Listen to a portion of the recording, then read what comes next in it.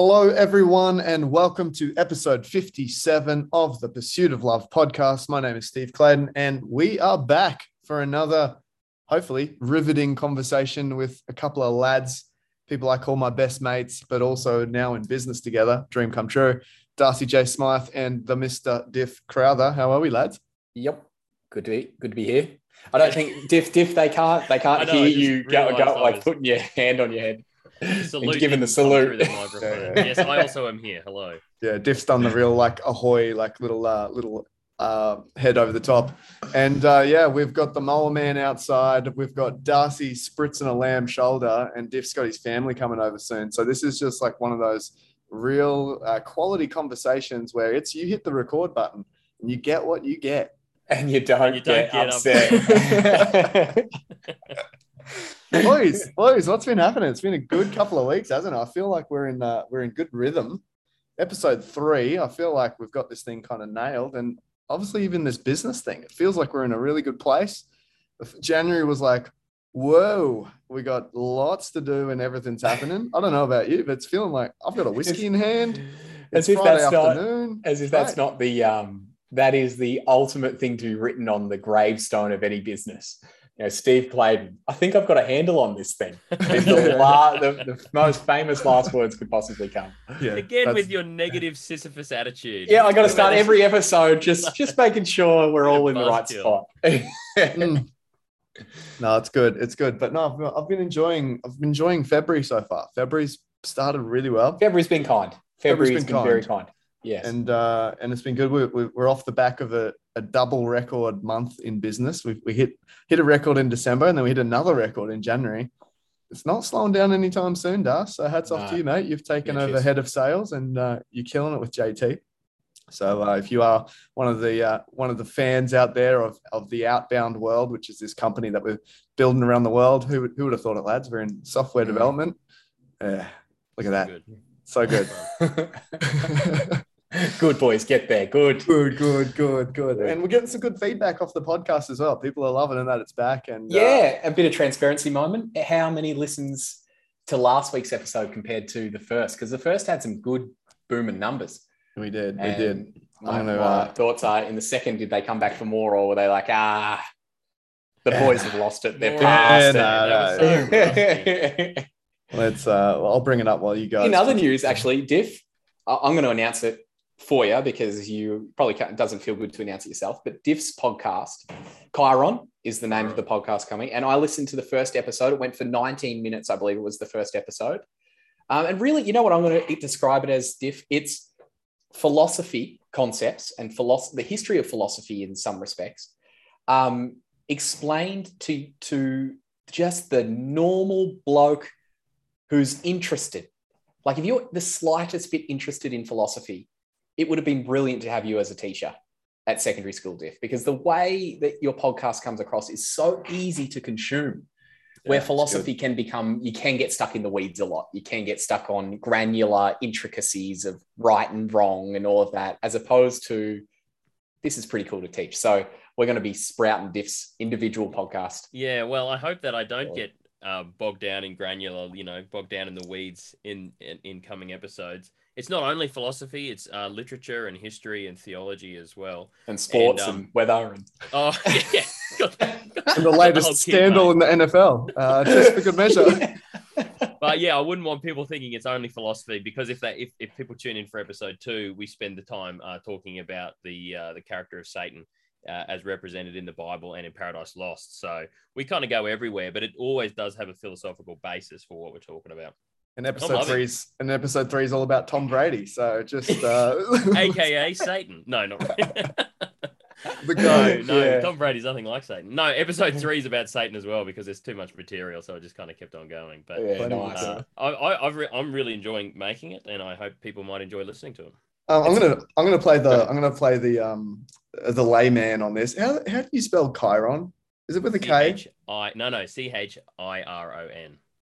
There you go. Yes. Chiron. And what is that word? What does Chiron mean? That's a Bugatti. That's a Bugatti. They named it. It is. You're absolutely right. Yeah. So they named it after a centaur in Greek mythology. I don't know if they did that on purpose or not. I think they did. Well, Chiron, yeah. Bugatti's owned by Lamborghini, right? And so Right. you got the whole Lamborghini type Aventador and that kind of thing. So it's similar sort of lines of the bull and the It's an and interesting choice. Like, so Chiron was really one of the only centaurs that wasn't horrifically violent and kind of crazy. And he trained all of in Greek mythology, trained a whole bunch of the heroes when they were young. So Theseus and Heracles and all those guys used to hang out in Chiron's cave and learn from his wisdom and get prepared to go off and do the heroic stuff that they went and did.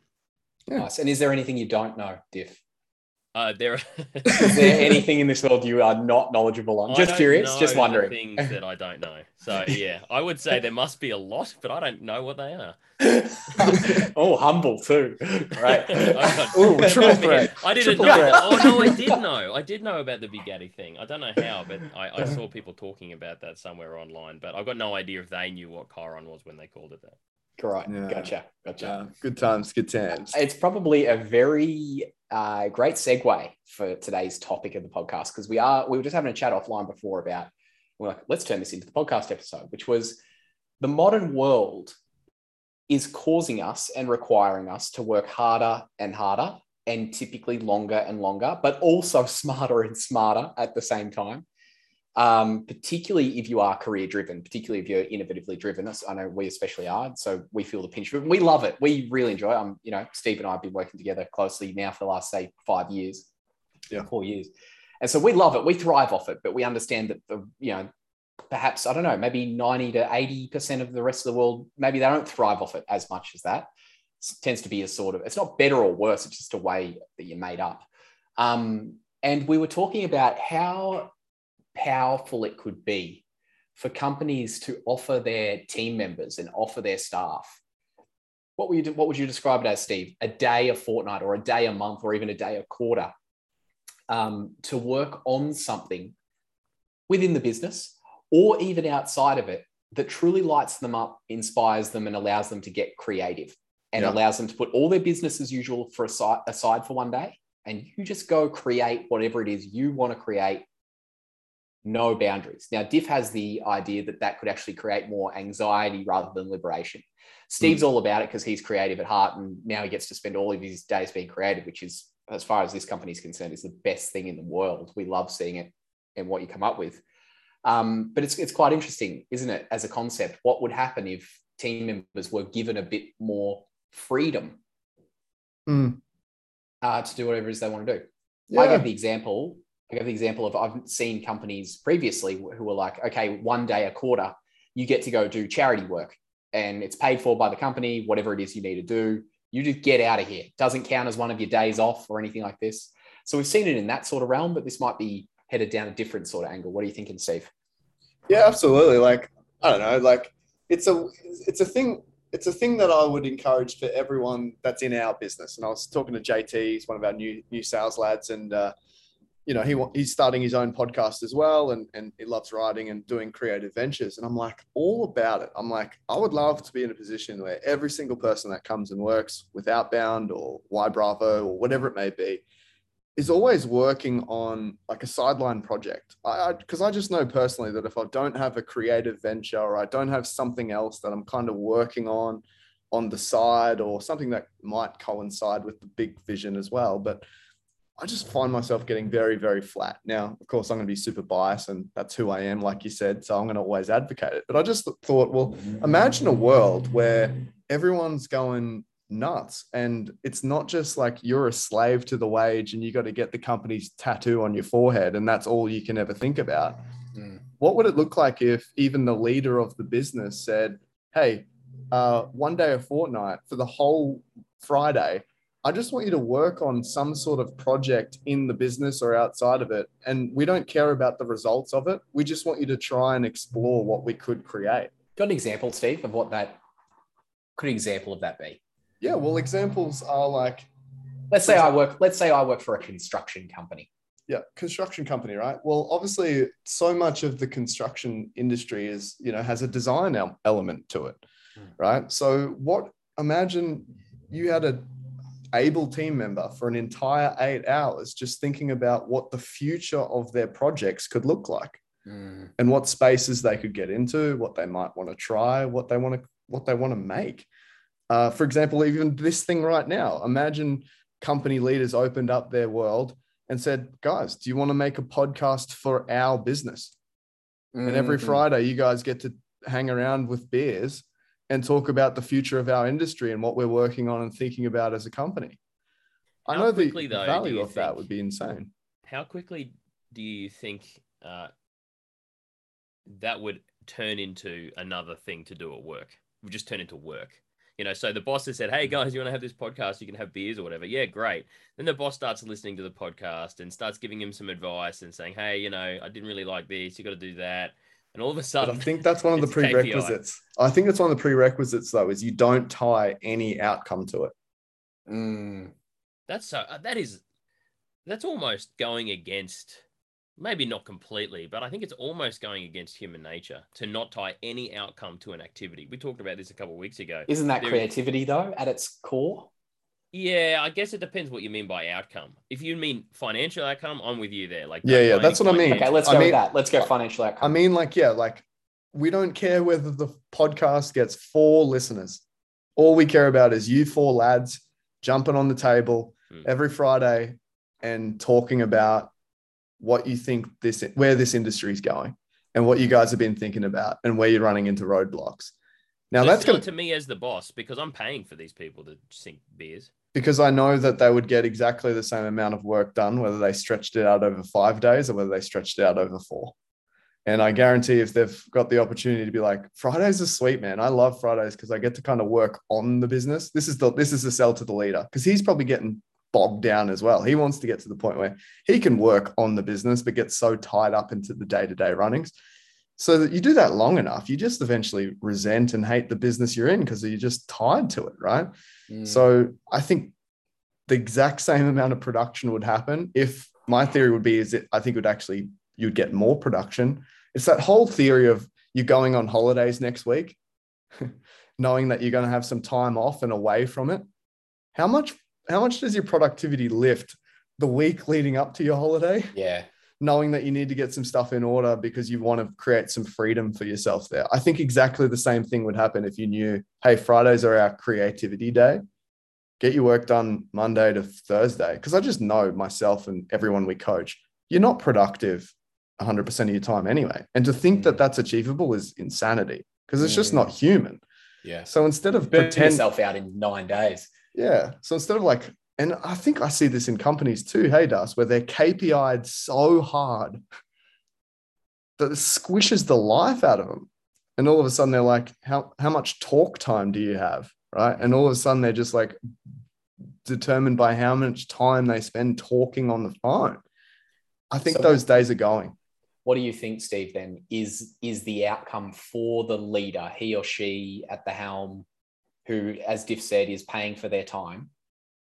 If the leader isn't paying for content marketing success or a particular amount of listeners or an audience that they can use to, metrically justify, then what is the leader getting out of them? Do you think they're getting better work culture, a better, more tenure in how long people stay with the company? What do you think they are measuring out of it at the end of the day? I think the number one thing that you could, and this is the problem, right? I think some people are way too tangible about this. I think this one, and I think it links to culture, but I think the number one thing they get out of it is energetically on Monday, the people are keen to come back. And I think if you can foster that, where people are literally excited to come back to work again and be like, yeah, keen. Let's see what we can make and create this week. The results of that would far outweigh someone trying to pummel their employees into 60 hours a week and massively KPI'd. I actually think they'll do better work. I think they'll do creative work. I think they'll come up with at least one good idea, maybe in the year. But that one good idea could be completely life-changing for the organization at large. And I think I would rather bet on that possibly happening than always trying to micromanage and force people into a very rigid KPI structure. Now, I get it. It's not going to work for every industry. But since COVID hit and the whole ways of work has changed, all of a sudden these like preconceived ideas that we held on to so strongly, like everyone has to come into the office. Like I remember that was not too long ago where the idea of like a remote workforce was kind of like, oh, how are we going to manage them? Yeah. Then all of a sudden people went home and realized, oh, I can take my kids to school and I'm cool with that because now I can run a little bit of my own flexible calendar. So when I'm actually at work, I do great work. And I think that's the pursuit. It's like, how do you get people doing great work, not just work? And that's what's exciting. Then you add into the whole talent shortage, the whole great resignation, the whole, what do we really want to be doing in life? And I think they're going to be the companies that are going to get all the talent because they actually understand what people want in the modern world. So I think there's a real opportunity for people that are ballsy and have a crack at going, like, just make whatever the heck you want. Do you think it's a pipe dream at all that every person, no matter what they're doing, can enjoy their work? Like that's possible for people does work always have to be difficult, or are there always going to be times that it's difficult? Yes, you can enjoy it in the long run, but there's going to be some times that are really, really hard. For what percentage of people is going to work something that they have to do rather than want to do? It would have to be pretty high the way that you hear people talk about work. Be a far, far majority. Yeah. So it'd be the majority. Is it possible? Like what needs to change for those people? Is it the work environment? Is it them? Is it their approach to work? The school system? What? Please tell me more. Well, the school system doesn't teach people how to think in a way that's required for them to understand how they could create their own roles, think innovatively. It teaches them what to remember and then assesses them based on their ability to remember that with a B+ or a C-. Like it doesn't, the school system is where it all begins. And I think is a major, major problem in people's dissatisfaction with their work life. Because how many people have gone to school, come out of it and gone, oh, thank God in my adult life I learned that in year 9 because that's helped me. I think it all starts at the start. Yeah, I guess it depends on what you mean by that helped me. I do enjoy that we have an actual qualified person that spent like a good chunk of their entire lives in academics. I must say, as I did that, okay, I've got the funniest story in the world to tell you, and this is exactly how I felt as I just said that. I've got a mate, I won't say his name, but he knows who he is, and Steve, you know who he is as well. They were at their year 12, graduation, and they obviously had a few beers because it's grad and everyone's having a good time. And anyway, this mate of ours walks into the toilet, like walks into the men's urinal and sees his mate up against the urinal, taking care of what he needs to take care of. And from behind looks like he's just got long blonde locks. And so my mate walks up to him and just pushes him from behind, like into the urinal as this big joke. And realizes he's pushed just some random bloke. He's pushed the wrong guy, thinking it was his mate. So the bloke's just gone slamming into the urinal, put his hands out like square onto the urinal to save himself as any man would. And then he turns around and he's like, what the hell, mate? Like, what? And yeah, my mate was like, I'm sorry. I thought you were someone completely else. Anyway, as I just said that, that's how I felt. I was like, it's the school system. And then I realized, oh man, I just said that to him. Oh, he's about to turn around and see it was me who said it. That's how I felt. But anyway, let's go digging. Push me into the urinal, though. Yeah.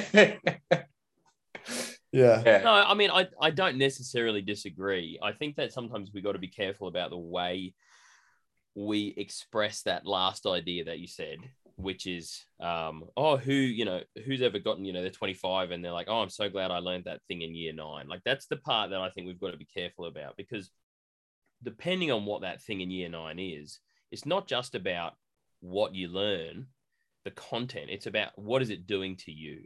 And a lot of that stuff is invisible. So you didn't really realize when you were going through school necessarily all the things that were happening to you as a learner. Now, I'm one of the biggest critics of the school system out there, right? But it's just about nuance of language. So I don't want anyone to get the impression that what that means is that schools need to become more practically oriented to preparing people for work, in the sense of giving people the particular skills or the particular knowledges that they need for a particular field. I think that's the problem. That specialization that's come down is why you have to learn about cell structure in year 8 science, because then you need that in order to be able to learn the next thing in year 9, and then you need that in order to be able to do biology in year 11 and 12, and apparently you need that in order to be able to, in case you want to go off and be a doctor or be a nurse or whatever. But the truth is, you could learn that stuff in university. Now, I'm not saying that that's stuff's necessarily bad. I'm just saying we've got to question the motivation for why we need to learn these things at the times that we learn them, because everyone has got the idea that school is about preparation for they don't say preparation for work, they say preparation for a job. And unfortunately, it's that singular, a job, the job that I think I'm going to get. And so then you get kids who are in grade 9 saying, well, I'm not interested in this. I know exactly what I want to do when I get out of school, and therefore I'm going to ignore all of these fields that I could be studying, because school is about getting a job, as opposed to being prepared for life. And a big part of life is work. But the stuff that prepares you well for work, real work, and I mean work in any field, being a person who can go into the world and make a go of it, regardless of what life throws at you. The stuff that prepares you for that is the stuff that you would probably be better suited to say is just preparing you for life. It's just wisdom. It's the ability to be able to think well, to be able to hear what people are saying, to be able to process that well, and then to be able to do something productive with that. And I don't think school teaches us that. No, I absolutely agree. Absolutely agree. But the question is the remedy what you think it might be? Because I doubt it. I've put way more thought into the problem over the solution. But here's probably a good chance to have the chat. Well, the remedy, people want to say that the remedy is teaching soft skills, teaching critical thinking, for example, and no one really necessarily defines what that means, but teaching critical thinking. And for some reason, we got the idea that, they're not very good in it in year 9, so we need to introduce it earlier. And kids were crap at it in 8 and 7 and 6 and 5, and all of a sudden we're doing it in grade 2. Yeah, so that's a problem. And there's been some great reports that have come out in the last 6 to 12 months. One of them by a Professor Sweller, who looked into the problem of inquiry-based learning introduced at the wrong time in life. Because in order to do critical thinking, you have to have a knowledge base about which to think. You can't do critical thinking if you don't have anything to think about. Yeah, if you're at the stage of learning the difference between primary and secondary colors, and you're like, absolutely. What is not blue? Only that, it's there. It's just on the thing. It's on the palette. Just do the art thing. Exactly. Yeah. Really great book, education book by an educational theorist called E.D. Hirsch, called Why Knowledge Matters. And he makes the argument that until you have a certain bedrock of knowledge, if you go and read a book that relies on that prior knowledge for you to be able to make sense of that book, you can't make sense of that book. That book is nothing to you. What you do is you're reading something, and I think everyone would have had this experience as long as you read stuff, right? You're reading something and you come across a word that you don't understand. What's your natural reaction to doing? What would you do, Das? Now, you might not be a good example, but you can still tell me what do you do if you come across a word you don't understand? And I'm reading like a fiction book or something like that. Fiction, article online, whatever. I would keep reading. Yeah, you keep reading. Yeah. That's right. Now, everyone in their mind is like, I'd look it up, right? Because you can do that now with the internet. It's so amazing. Etymology, baby. But we don't. Yeah, well, there you go. So some people do. It's got what you're reading's got to mean a lot to you, right? Like, so for example, I've been fascinated by this NFT world over the last 24 to 48 hours, right? Yep. But I was reading a book on it, and it contained a word I didn't know the answer to, the definition of. I would look it up. But if I was reading about anything else right now, probably no. Not. But I think that's where the beauty is. And I met up with a guy yesterday afternoon. He was talking to me about leadership, and he works with high school kids and all the way through. And he's like, how do I develop stronger leadership skills? And one thing I recommend to as many people as I can, I've got a bookmark on my phone, etymology.com, etymology of words. And the more that you can understand just the ancestry of where these words came from, you get such a deeper understanding, particularly with the English language, because it's just a butchered up language from what I can see of all sorts of weird stuff. So when you actually go back and, and for those that have traveled, you'll know this, you meet someone, they're like, don't have a word in English, but we say blah, blah, blah, and it kind of means blah, blah, blah. And immediately most people light up. You're like, oh, that's a cool word.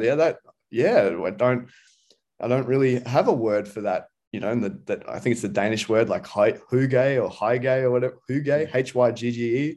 And it's like the feeling that a space can give you from a well-being aesthetic point of view. Like we don't have an English word for that, but there's certain rooms and spaces that you go into that have hygge, right? They got a word for it. So you understand that, you're like, cool, now I'm starting to think about the aesthetic of the space that I'm in and what does it make me feel, right? So there's English words like that where you go all the way back. So I think it's a critical point of, and maybe it's why you love, going back in time, Diff. You seem to go more backwards than forwards. I'm more probably going forwards than backwards, but maybe that's where it starts to intersect. Yeah, well, I mean, you're kind of exactly going where I was going to go, right? Because the point is, some of the things that you recognize there is that when you investigate that thing that you don't know, then you gain some knowledge, right? That's what you do. When you think about it, how did you really learn anything, particularly from a really young age? What you're doing all the time is listening, and at a really, really young age, you're listening and you're putting together ideas with words. So you're building a knowledge foundation. And then by the time you're 4 or whatever, you've got words for everything that you can see. For everything in your immediate understanding, you got words for them. How do you get knowledge outside of that? How do you gain knowledge of things which you don't have interaction with every day? The primary way of doing that is books, right? Now, these days, it's probably not books. It's media, it's TV, it's movies, stuff like that. And so you can be talking to a kid and all of a sudden they know Spanish. How the heck does this 4-year-old know Spanish? Dora the Explorer, okay? And they didn't realize they were learning it, but that's exactly what happened. So if you stop, or if there are, what happens is if you do not engage in these kind of tiers of learning or tiers of knowledge building, you build a knowledge base, and that gives you the capacity, the ability to be able to read something, and then that fills in a next layer of knowledge base. And then you can read something a bit higher, and that fills in the next layer of knowledge base. If you don't have them, let's say you've never read any books on history, and then you pick up, or you don't know anything about history, documentaries or whatever, and then you pick up A Tale of Two Cities. Most of what's going on in A Tale of Two Cities is going to go over your head. There's going to be words there that don't mean anything to you. If you're the kind of person that is interested in learning and growing and is kind of grappling with the challenge of this unknown stuff, your brain can do pretty amazing things where it basically intuits what the meaning of the word is. And you would have done this heaps of times. You read the same word multiple times in a book or in an article. You never bother to go and look it up. But by the end of it, you're pretty sure you know what it means because of the context that's been repeated over and over. That's your brain kind of filling in some gaps. Now, you can do that and be absolutely wrong, but most of the time, you've got it worked out. So the point that I was making in all of this is that building a strong knowledge base is required in order to be able to build further knowledge. Knowledge is a prerequisite of itself. In order to be able to read stuff and make sense of stuff, you need to have prior knowledge. Really, really good example from an article that I read recently. And I might not remember the specifics, but 2 sentences saying something like this. We canceled our vacation plans to Miami. My wife could only get time off in July. 2 sentences. Now, when you read those sentences, you might be like, okay, cool. Old mate, whoever it is, canceled the plans to go on vacation to Miami. There is actually a gap between those 2 sentences. There is implied meaning. There's an assumption. There's prior knowledge that you need in order to be able to put together the larger meaning there. And that is that Miami is really uncomfortably hot in the middle of summer. And so you wouldn't go to vacation to Miami in July. Does that make sense? If you don't know where Miami is, if you don't understand, if you're in the Southern Hemisphere and you don't know about Northern Hemisphere differences in seasons, if you don't know that it's really hot, then that's just 2 sentences that both of them make perfect sense in and of themselves, but there's a layer of meaning there that you completely missed. And that's because you don't have prior knowledge. And the argument is, this is happening to us all the time. When we speak to each other, there's so many gaps that we don't fill in. There's so many things that we don't say to each other because we have prior knowledge of it. We know what we're talking about, right? Mm. And so really good communicators are able to work out, well, what are the gaps that I need to make sure I fill for this person? This is one of the reasons why poetry is not necessarily enjoyed to the same extent that it used to be, because poetry speaks at an elevated stylistic language. Poetry leaves gaps on purpose. Yeah. Poetry is more about creating an emotion rather than telling you explicitly what's going on.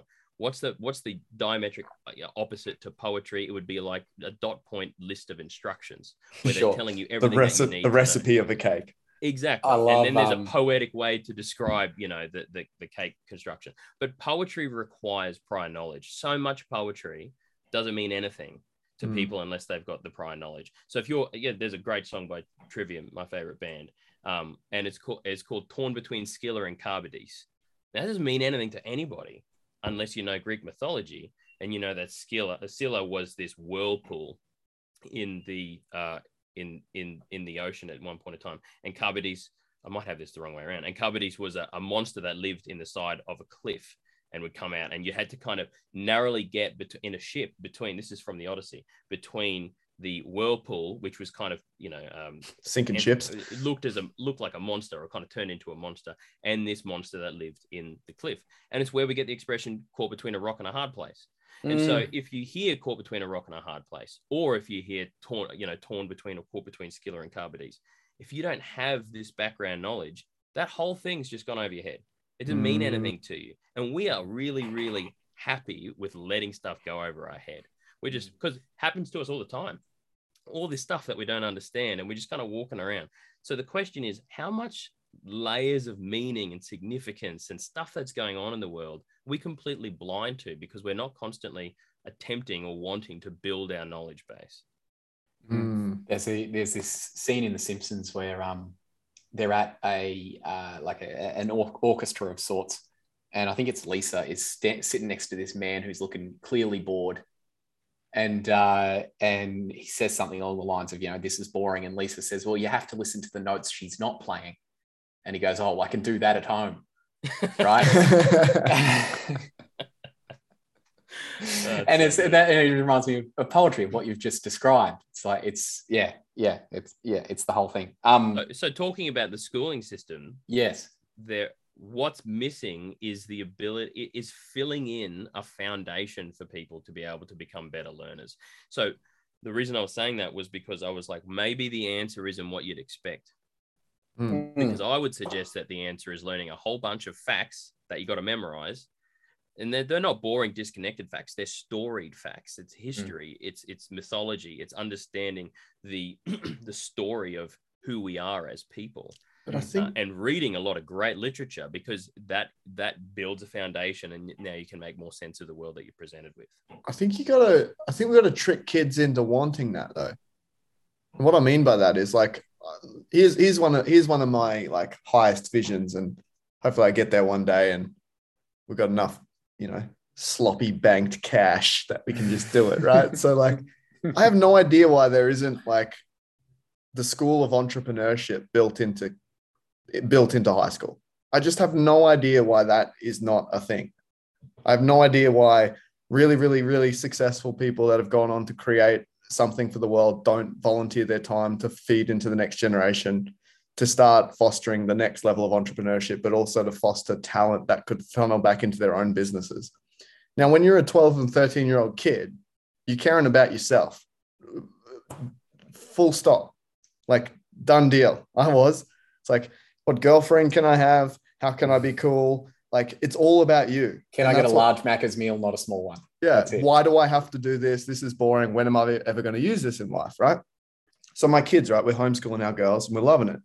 And one of the projects I'm helping our girls do again this year is helping them formulate, write, draw, publish, market, and sell their own book. Now, within that is so much learning of facts. This is going to cost this much. We could sell it for this much. That means you can have this much money in between. How are we going to market it? How many numbers? Like, we're doing maths, we're doing drawing, we're doing English, we're doing full stops, we're doing commas, we're doing all sorts of stuff. we're doing story, we're doing narrative, we're doing the hero's journey, we're doing all of it.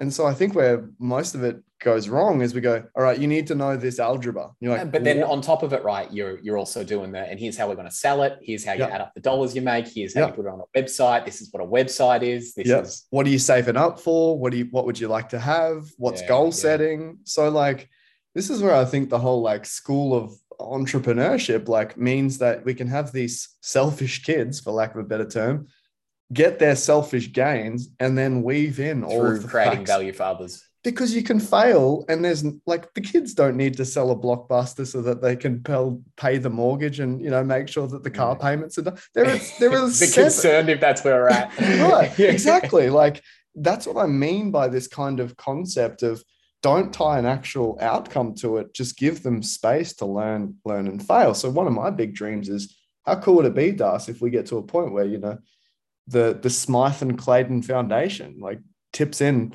$1 million a year into particular schooling systems where there's the opportunity for kids to come up with, create, make, write, sell, code, whatever they wish. And that's what I mean by like, imagine if that started right from the beginning. Every Friday was work on your own project day. And there's just a bunch of teachers and a bunch of mentors teaching them all the stuff that they had to know anyway. But there's so much more personal gain in that because now they're like, I'm writing a book, I'm building a business, I'm coding an app, whatever it may be. I think take the example of the 12 to 13-year-old kids. I totally with you, by the way. But I just think that what's that word?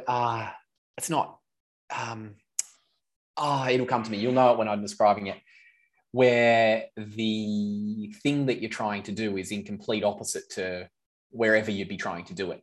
Meaning, if you want to teach an entrepreneurship school, the fact is that most entrepreneurs don't think in the way that school do. I always see this like at universities, there's a course for entrepreneurship.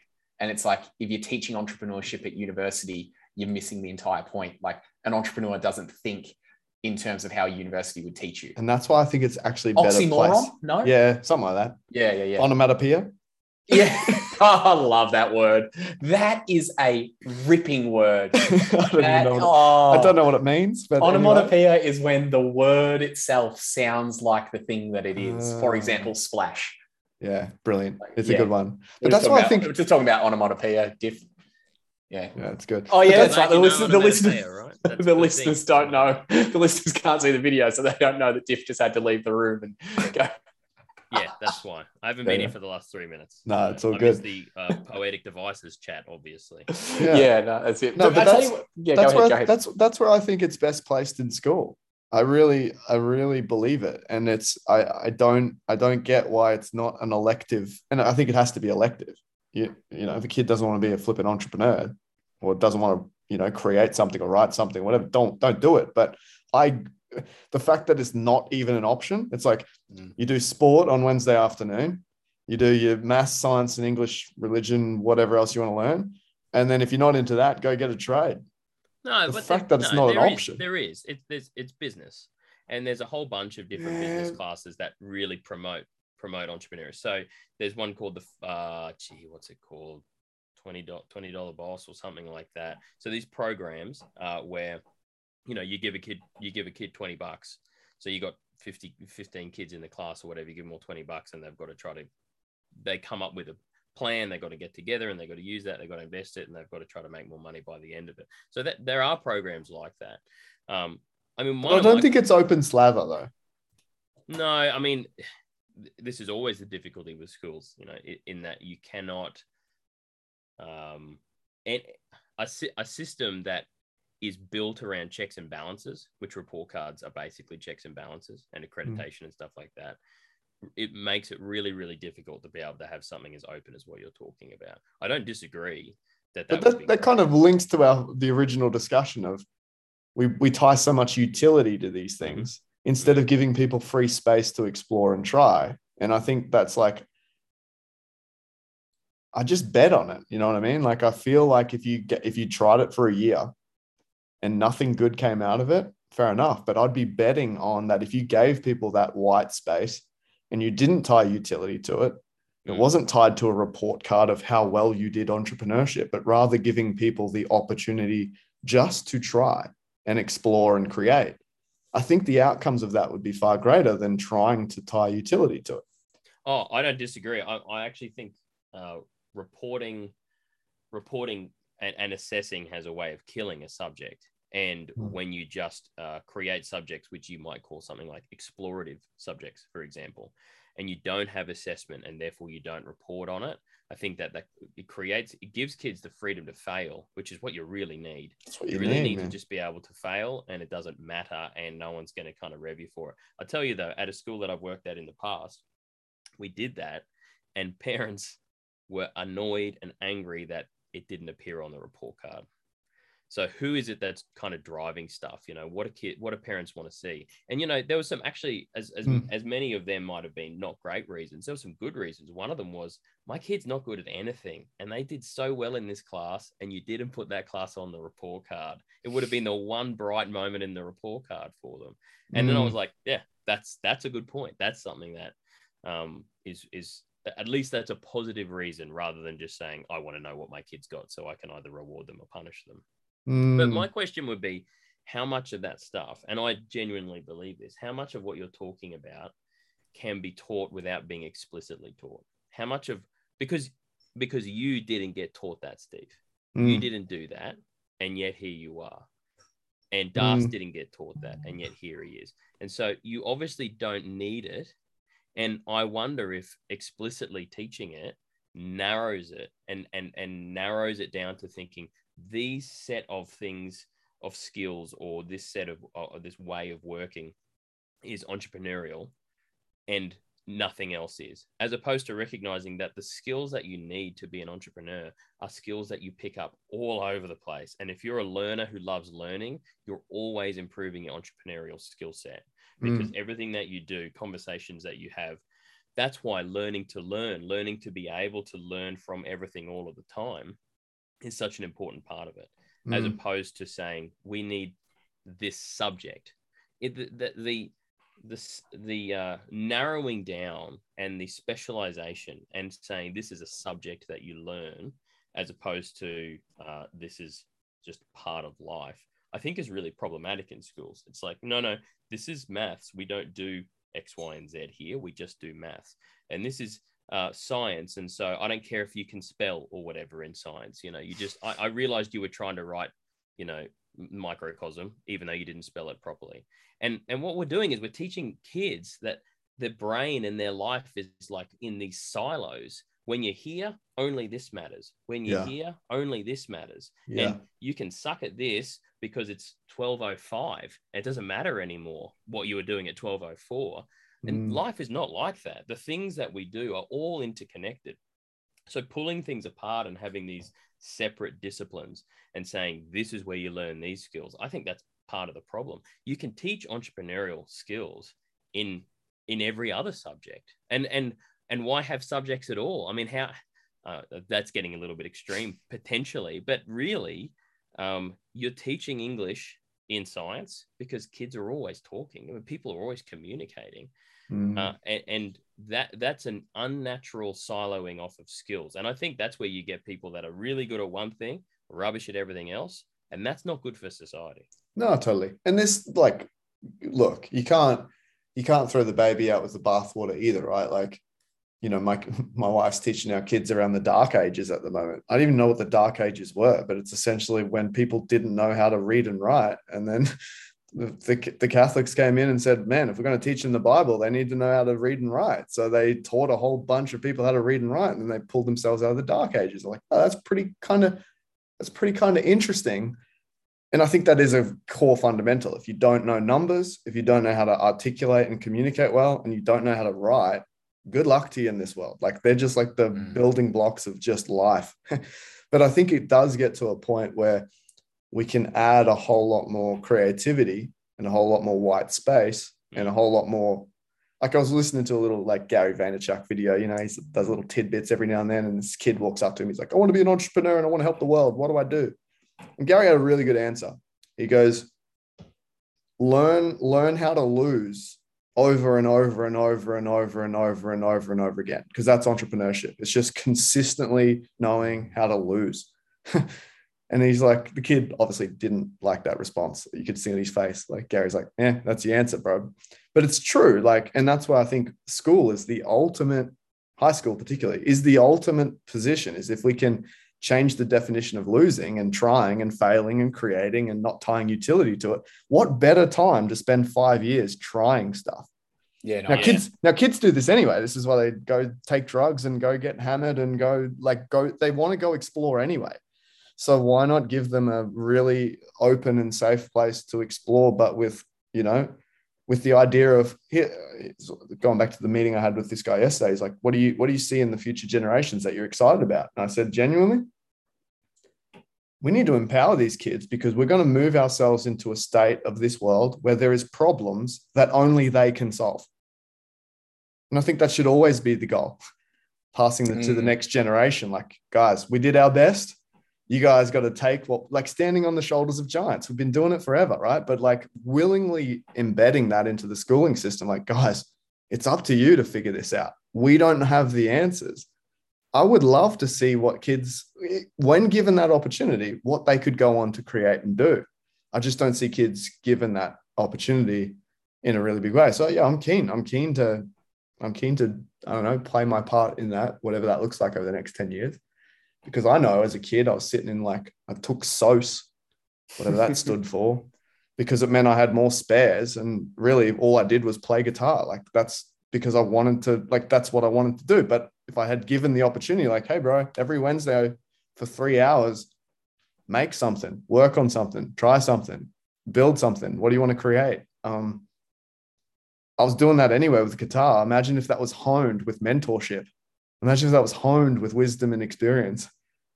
I would have been, I have no doubt I'd be 10 years ahead of where I am now. Yeah, we're really missing what was the old model, which is the apprentice model. We're really missing this, an older mentor teaching and bringing up someone in particular skill set, but then also basically wanting them to surpass them, wanting them to go further than them. That mentorship model, apprentice model, I think is huge. The problem is, in general, in society, we have professionalized and farmed that off to schools. And we've said, schools, you've got to get it done. And then we look at the state of youth and we think, it's the school's fault. As if it were possible for one person standing in front of 30, 15-year-olds to be able to have the kind of impact that we know they need to have when they've got to get through a whole bunch of curriculum that the government kind of is forcing them through. So everybody needs to recognize that the next generation is their responsibility, and you can't farm it off to teachers who are getting paid minimum wage to try to get through a bunch of curriculum that they kind of don't really even believe in themselves. What a system. Sign me up.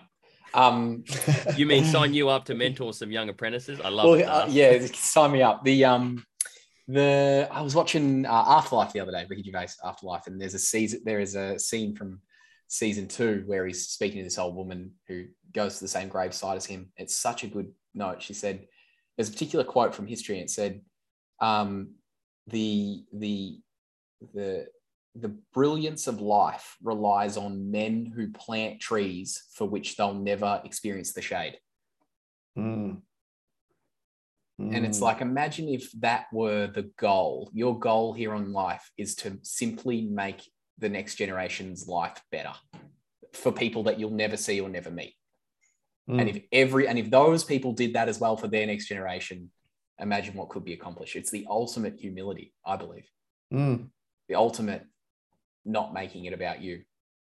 The thing is, kids have got that ambition, tolerance to risk, and naivety to get it started as well, right? Yeah, if only they were believed in. And you got to let them fail. You got to let them fail. You really do. I mean, I remember when I was pretty young, I was given a bunch of opportunities in my first proper job, which was as a trainee in video production, basically. And I just had a couple of people who were older than me in the company, who were much older than me and really had control over the finances and everything, absolutely just believed in what it does for a young person to be thrown into the deep end and to be thrown around the world. So I traveled the world making documentaries for this company, and I was 20, 19. It was a massive deal, and I I wasn't necessarily given a whole bunch of structure. They kind of said, these are the things that we want you to do. Go out and do it.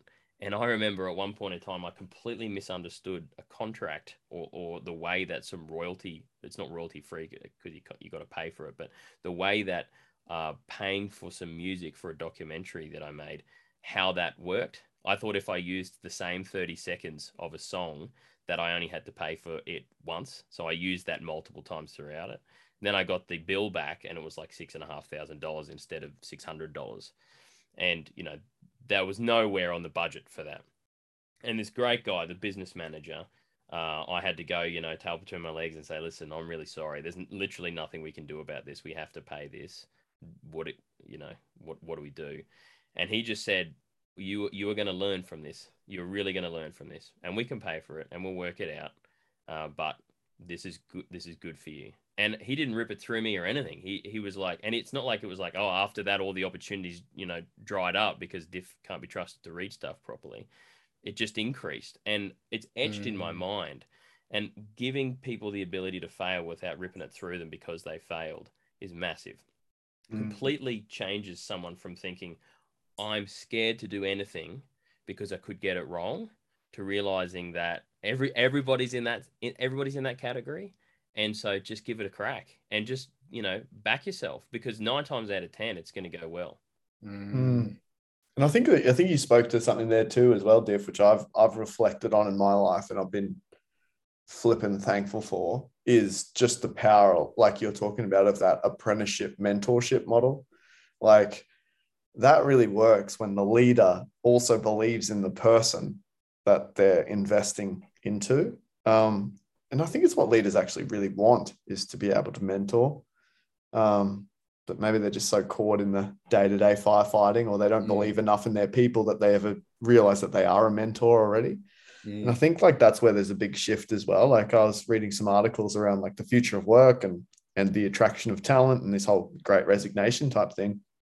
And they're saying that people are going to job opportunities, not necessarily from a financial gain point of view or even from a status point of view anymore, but rather what they can learn from the leaders and from the CEOs and from like what sort of environment does it foster for personal development and growth. And I'm partly thinking of this podcast right now. Like we don't understand the effect of this that it might have for future employees of our company, but they're like, I like what these guys are talking about. They're not just talking about business all the time. They actually want to learn about some pretty deep stuff. I want to learn about some pretty deep stuff. I want to grow in life and not just make money and clock on 9 to 5.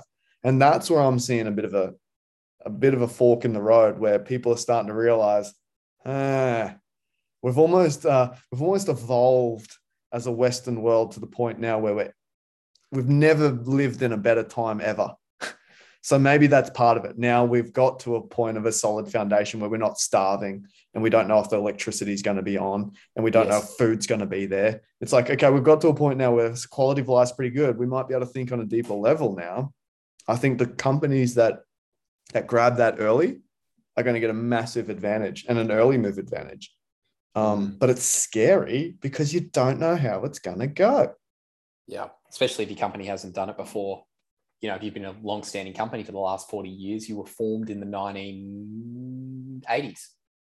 1982. And that's a different working world for your genesis. You know what I mean? Yeah. I have an interesting question for you. This is a ripper, one I've always wondered the answer to. Perhaps we need some sort of IT specialist on. But Diff, you were saying before about the idea of knowledge is required to build on knowledge. Okay. My question is, because what you've said there, that's a functional sentence you've just made. In order for knowledge to function, it requires knowledge. And then the classic question is, well, where does the knowledge come? And then where's that knowledge come? And then you end up back in your guys' perspective as some sort of, I'm sure, religious discussion, right? I don't want to go there yet. Save that for episode 79. What I'm interested in is the creation of a computer. Yeah. So in order for a computer to run, it's all based on ones and zeros, right? At its core, the core of its DNA. Well, how did you teach the computer what a one was and what a zero was? What was the first line of code that created code? That gets me. That boggles my mind. This means open. This means closed. Yeah, but how do you even, because okay, what does open mean? You're like, well, it means ABC. Okay, well, what does A mean? It means X, Y, Z. Okay, well, it's the same. It's the same though as the creation of language, right? Totally. Yeah. So shouldn't we actually hold the answers to how language was created through how we created a computer? Shouldn't it just be the same cycle, just repeated some millennia later? Well, I think it is. And I think So this is why. What was it? That's the answer. Well, then. I think this is why you end up being, like, for me anyway, you get to a point of intelligent design. It's just like, no, but there can't be though, because I get it. I get all of that. But literally someone we know actually created the computer. So why don't we go ask them? Like, my understanding is that it didn't. Someone probably somewhat still alive. I don't. Or maybe not actually. It didn't Not start far off with, it, though. It didn't start with someone saying this means open and this means closed. It actually started with things being open and closed, right? Oh boy. So I mean, you go back to punch cards. They were early computers, where these, you know, the huge rooms with these pieces of card that had all these holes in them, and either there was a hole there or there wasn't there, and that's open and closed. And then open and closed, a one or a zero, would mean either there's a signal going through electricity or there's not. And then you kind of have that series of that going on.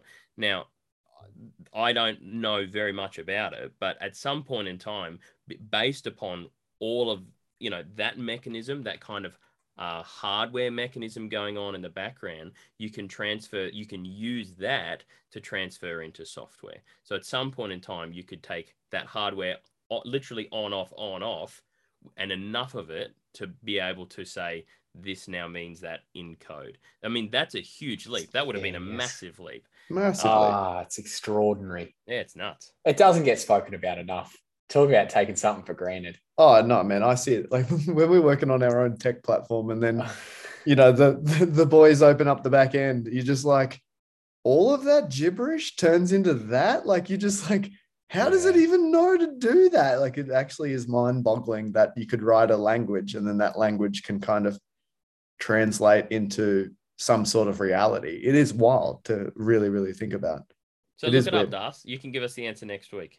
Right? Yeah. You're interested in knowing this, so go and find out and find out. You give us a 60-minute thing. Hey, I want to change gears slightly here because it was our original discussion and we fell down a school hole, which I think is relevant because I think it builds the foundation of where we're going to go next. But we originally thought when we started this podcast, like, what's broken with the current workforce and what are we seeing is changing? And I want to round out the conversation on that and then finish off with our 3 cents on that, because I think it'd be a nice sort of flow from school into the current workforce and where we think it's going next. But when we ask the question, what do we see is broken in the current workforce? What are you guys seeing here? Particularly Diff, you know, it's interesting. You've gone through a lot of change as well over, you know, what you used to be doing in your career to what you're doing now, and consulting and doing a whole bunch of stuff, and, you know, working with us in the outbound world. Even for us, Das, you know, transitioning from, you know, being an employee to being, you know, essentially in the world of entrepreneurship and now having our own team and then going into tech. There's always this, you know, looking forward as we work with our clients and go, I wonder where it's going. What I think really the foundation of this conversation is, what I think the last 2 years have shown us is there's been some really deep systems that we just held as truth, that it had to be this way. And it got really shaken up. And I think what it's exposing at the moment is, well, what's broken with this current system and what's broken with this current model, particularly when it comes to work. And I think it could be a good way to round out the opening discussion of what does it look like to have a day a week, a day a fortnight, whatever it may be. So yeah, what do you think? I'll answer that. My thought on that is, and employees will have probably the opposite of it. But I believe companies and teams that all work together have a greater understanding and respect and appreciation for each other's roles, when everyone in the company know and understand how a business actually operates. What does it mean when we say profit, loss, gross profit, net profit? And companies and everyone working in the team would understand a couple of things. So for example, so when we make $100, we don't actually make $100, meaning my boss isn't going home 100 times richer than I am. My boss is actually only making this much out of that. My boss has And $10 of net profit that's left over. There you go. There you go. And then also, for example, my boss can drive that car because profit and growth tend to link quite closely with responsibility. And it turns out my boss is walking in those doors every single day with 10,000 tons of responsibility on his or her shoulders that isn't seen. And therefore they're earning that amount. And like we've said, Steve, we've had conversations with team members before where they're like, yeah, I learned what my boss deals with every single day. And I used to think I wanted a whole lot more responsibility, but you know what? You can have your higher paycheck and you can have it. And you do that and I'll do me. And I'm actually a whole lot happier here now in my position than I actually thought I was. This is great. I'm good here. You know what I mean? So that's what I think. I think education in that sort of sphere would do every company a lot of good in the field of understanding and empathizing with each other.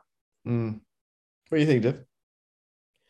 I firstly absolutely endorse what Dar said. I think transparency and and awareness helps that burden that you're talking about, the burden of responsibility, to be shared amongst people. You know, I remember working in places and it was like, no, we don't have any money for that, or even not even that. No, we're not going to do that.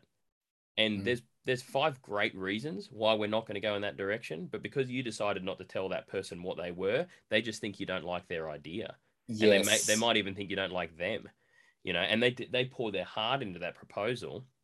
And because you've got some sort of weird idea that this is not for them to know, I don't want them to understand what's really going on, that has disenfranchised them. And now this is just a job. They're not in this business. They don't care about this business because you're not giving them enough information to be able to care about it. So I back that, Das. I think that's great. My answer's, you know, I guess, understandably philosophical. And that is, I think we need to redeem the idea of work. I think we've lost the deeply held, assumptions, subconscious, unconscious beliefs about what the purpose of work really is. There was a time that what you did was intimately connected to your place in the world and to being an operative in the world. Well, it's like how we got our last names. Exactly. Yeah, absolutely. That's what absolutely. I feel that is the case. I also understand that a lot of people probably wouldn't feel that, and maybe I identify with my work too much to that perspective. I'm not sure. I don't know what is the right amount, but I definitely feel as though my work is so linked to why I'm here, you know. Yeah. But maybe I'm lucky. So I don't know. Where would you say that's been? Where has that changed? Do you think, Div? What? How did people used to see work, and how do you see people seeing work today? Yeah, there's a great book on it, an amazing book called Leisure: The Basis of Culture by a German philosopher called Joseph Pieper, and Peeps, the Peep dog. Yeah, do call him the Peeper. Great. It's a dense read, but it's amazing. It is so good. And if you're saying that, Div, no one's going to be reading that. If you're saying it's a dense read, just said it's a deep read. Give it a crack. It's good. It's only short. It's just there's so much going on. It's amazing. So he really talks about that history, and there's a bunch of history in it. There's to understanding why it's changed and when it changed. You know, so the Industrial Revolution was a huge part of it. You know, all of a sudden you got people working in factories really disconnected from the final product of what they're doing. So, you know, when you talk about that telos stuff that we talked about a couple of weeks ago, what's the end? What's the purpose of this? You don't actually see the finished product. You're not engaged. And this actually comes back to what we're talking about, your point, Das. You're not engaged in the final product, the final reason for this happening. You're just doing your one little task. You're doing it over and over and over again. So assembly lines really contributed to that as well. And because productivity and bottom line became the most determining factor, you know, the highest thing that we're aiming for, it disconnected people from, and the work that they're doing, from the purpose of that work. And I think that has spread into The areas purpose that you became wouldn't the bottom expect. line. The purpose Yeah. became revenue. Just Or for revenue. or the purpose just became, for me individually as a worker, the purpose just became, I'm here to get money. That's the reason I'm here. And Yeah. and when the thing that you're doing is only about money, I mean, the money is a really important part. But when it's only about money, of course you're going to live for the weekends. Of course you're going to wait for knockoff time. I mean, if It makes that's sense, the really, only doesn't thing, it? absolutely. And Yeah. of course, you're not going to have any kind of loyalty to the business. If someone offers you more money to do something somewhere else, that is your final goal. That's your telos. That's the thing that you're aiming towards. And so you're going to make that change. So it's that conveyor belt, assembly line, factory worker approach has found its way into businesses and organizations and fields that you never thought it would. I mean, it's a travesty that it impacted education, which is about people talking to people, and now it's just training cogs in a machine. So we've all bought this lie, this idea, and it's been around and getting shaped for a long time. I think that there's plenty of people that are getting out of it, but I also think that there's a lot of people that are stuck in it and don't even see that it's a problem. They just think that's the way life is. Your thoughts, Steve? That's a ripper. That is good. Yeah, I can see that there is going to be, and I think this is terrifying for a lot of people, but I think the whole the factory type work, you're a cog in a machine, you fulfill a very specific portion and that's all you ever do, will be replaced by robots. And I think that scares a lot of people because they think, well, what are we going to do to the workforce? I'm quietly hopeful and optimistic that that's exactly what the world actually needs, if given the opportunity to foster the creativity and the talent of that actual person. So, for example, if we have robots making everything, and then that same person who was originally just welding a line, now the robot's welding it, if given the opportunity to say, okay, you don't need to weld this anymore, but what could you create or make or improve in this business, given the time you have now? That's going to be the monumental leap of the next stage. But I don't think people have been set up for success in that way. And so that's why I think it goes back to the schooling system. And this is why I'm excited to, explore the idea of entrepreneurship in school, for no other reason than, to me, entrepreneurship at its core is creating something that does not. Am I gone? I'm back. It was good. It was good. He was in the middle of something really good. I wonder what's getting recorded right now. Is it recording us or is it recording him? Is it recording? There we go. He's back. We lost you for the life. You're going to have to edit this, brother. That's fine. Am I back now? Yeah, gotcha. Yeah, cool. No, what I was saying is I think people haven't been set up for that, or they haven't been set up for success for that in a way where it's not fostered. That's why I'm really excited to put, the idea of entrepreneurship back into school, because I think entrepreneurship at its core is creating something that does not yet exist. And if we have robots that take everyone's roles, all of a sudden these people have to figure out, what role can I create within this organization that creates value? And that at its core is creativity, right? And so I think it's going to be crazy, but I think that's ultimately broken. What's broken in work right now is people are so tied to utility and have never been given the opportunity to create their own role, create their own job, create their own outcomes. And that's what's actually missing in the world right now. And that has been placed on the responsibility for leaders. They've been the only ones in the world, the 3% of the entire world, that's thinking, how do I create on behalf of the rest of the world? And of course, we have disparity of wealth. Those people are always going to make all the money. And so if we want to actually create some form of idea of equality where everyone's lifted from a raise of standard, we actually have to create opportunity for people to create their own roles. And that, I think, is the future of leadership, is like helping people say, hey, I don't have a job for you anymore, but we're not going to sack you. What do you want to make for yourself in this business? That's going to take some guts, man. That's going to take some bottom line guts. How cool would it be, Steve, if the question wasn't, or the fear wasn't, what's going to happen to the workforce when we're all robots, and instead was, what could this become? if robots took care of the other stuff. Imagine what we could achieve. Yeah. Well, the truth is there's enough profit for it anyway. My negative outlook is that people will, instead of opting towards creative work, will opt towards distraction. And so it'll be like, sweet, the robots got our job, so what are we going to do now? And it's just Wall-E, it's just fat guys with the TV stuck to them, and they're just getting force-fed the food. I mean, it's a bleak view of the future, I know, and this is now my turn to be bleak, Das, instead of you. But unless people I'll rack them, you smack them, Biff. Unless we're, and maybe trained is not quite the right word, but unless we're shaped and formed to be the kind of people that don't just veg out at every opportunity and sit there scrolling on our phones, and we want to use that extra energy and time we have to make the world a better place and to actually produce things, then when we have that extra time, we're going to end up doing what we do on the weekends now. We're just going to do it more.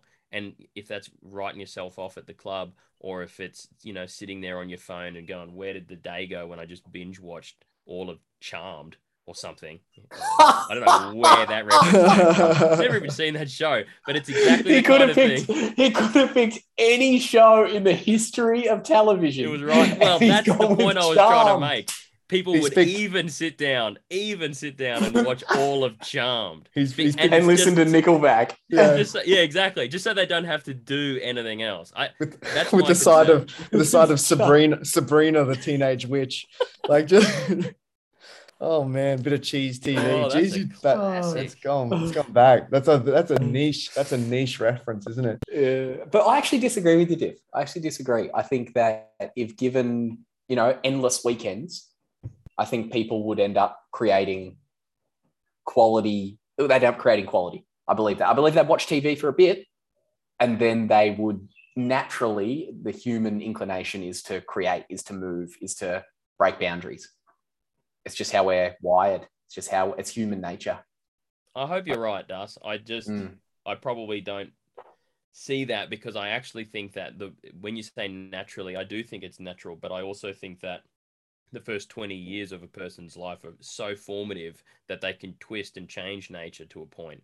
And so if you've never been given the opportunity, like Steve's talking about, to do that, you'll lose the ability to do it, or you won't think that you can do it.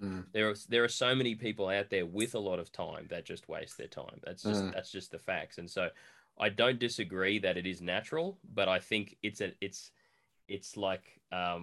like a tree, right? It's going to grow up. It's going to grow regardless of what you do, but you can change how and where it grows. You can change the direction that it's growing in. And if you don't look after it properly, it's like an unweeded garden goes to seed. Yeah, stuff grows there, but it's not necessarily good.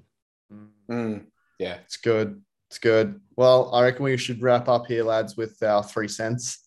And I think we should do a future episode, because I think there's a whole can of worms we can open up in terms of the metaverse, in terms of NFTs, in terms of, really what you're pointing at there, Diff, is this idea of this, fat dude connected with a VR headset that is completely disconnected with reality. And what does that pose? Just feeding dopamine into his system. And this is where I'm going to be like an 80-year-old man saying, throw away your mobile phones. And you guys will be like, yeah, metaverse, NFT. And I'll be the angry old man on the porch in my rocking chair.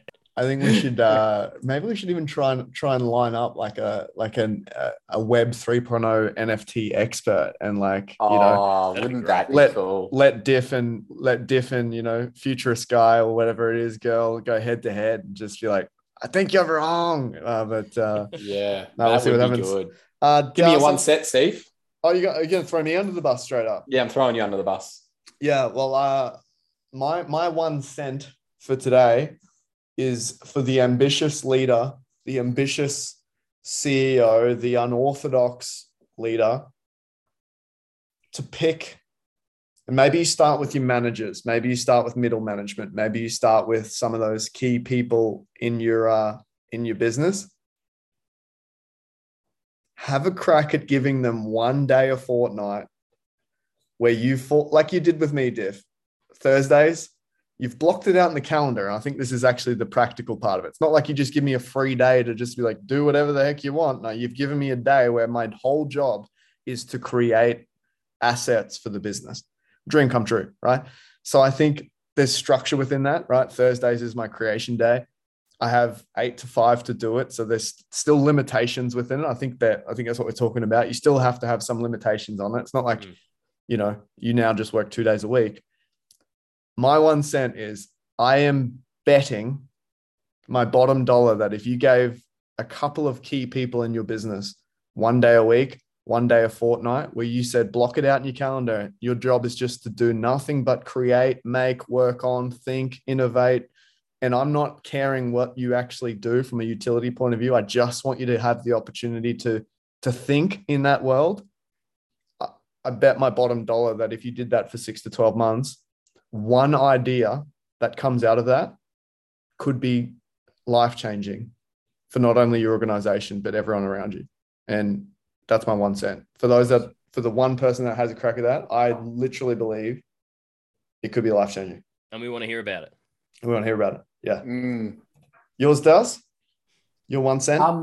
Yeah, yours was, I've heard this many times before, and it was only actually a passing comment that was made in this podcast. But I just really, I think I got reason and context for why it can be so important, which was the etymology of words. I think that's key. It's going to help you understand how ideas are formed and what you actually mean by something when you're saying it. Sometimes you don't even realize that we use words all the time that we don't understand what the etymology of it actually really means. Yeah. And it helps create meaning. So I like the 1 cent being, the takeaway that we're probably going to find ourselves implementing a bit more, or that we recommend to others to actually implement. So for me, it's etymology of words. You've said that. I reckon I've heard you talk about that 150 times. It just landed on the 151st. Yeah. Well, if I can add in like 1.5 cents on that, the example I always use for people to actually take action on that is the word decision and the word decide. Most people have no idea what the word decision and to decide actually means. So the root word of decision is a word called decesio, which literally means to cut off. And the root word of side is to kill. Herbicide, pesticide, homicide, it's to kill the former. So when you're making a decision or you are to decide on something, it's actually to cut off all other options and in fact kill them. Now, the way people make decisions in the modern world is option A is this, option B is this, option C is this. And if that doesn't work, option D is that. That's not the word. That's not what decision means. If you're making a decision for something, it's like all in, cut off, burn the bridges, burn the boats, I'm in. And if people actually made real decisions, not half flaky ones, one, you'd really consider what decisions you're making. But two, when you make a decision, it's a commitment. And it blew my mind when I'm like, what does decision mean? What does it mean to decide? So etymology.com, baby. Sponsored by etymology.com. Yeah, the key there, Steve, is that deciding means to cut off, meaning saying yes is a whole lot easier than saying no. Saying no is the hard one. Yeah. Yeah. It's good. Diff, 1 cent. Mine is, and it links in really well with what you just said, is get curious. If building more knowledge requires knowledge, then the only way to start is to just start. Just get curious about things. If you got a question, find out what the answer is. But don't just do it. Don't just do it in Google searches. Commit to spending some time reading something. And I'm gonna have the same 1 cent every week, boys. Read something. Pick up a book and read something. Pick up something. It can be fiction, and if it's older, if it's a classic, then there's bonus points, right? But start building that knowledge base. And it's not just a knowledge base of facts. Classic literature, really great literature, like Crime and Punishment or something, or Shakespeare. It's not just a knowledge base, a basis of facts. It's a knowledge basis of empathy, of feeling, of human experience. One of the great things about reading great literature is it teaches you more about how to be human, because it shows you humanity doing and feeling and experiencing all of this different stuff. So get curious about something. If you've been meaning to read a book for a long time and you haven't done it, pick up a book and read it. Love it. Love it. So there we are, team. Thanks so much for joining us on another episode of The Pursuit of Love, where every week, business geek, psychology freak, philosophy fanboy who knows, now we know he knows everything. No, Yeah. what? I never said that. I want to clarify, Darcy. I just don't know what I don't know. And that's the right way to answer that question because no one knows what they don't know. Cut him off. End the episode. Yeah, Go, cut go. it off. But team, we come here every week. New episodes dropping every Friday. We have made a decision to commit to that. So you can expect that every Friday hitting you wherever you're listening to this too. But yeah, we're here to drop our 3 cents on some interesting topics. This is sponsored by Outbound. We couldn't do this if we didn't have a business that was paying us, right? So if you want to check out more about Outbound, this is a software platform that we've been building. As you can see, it's not just your standard old platform. We've put a fair bit of psychology, philosophy, and business into it. Feel free to check that out at outbound.game for more information. Thanks for tuning in. We'll see you again on next week's episode. Cheers, boys. Cheers.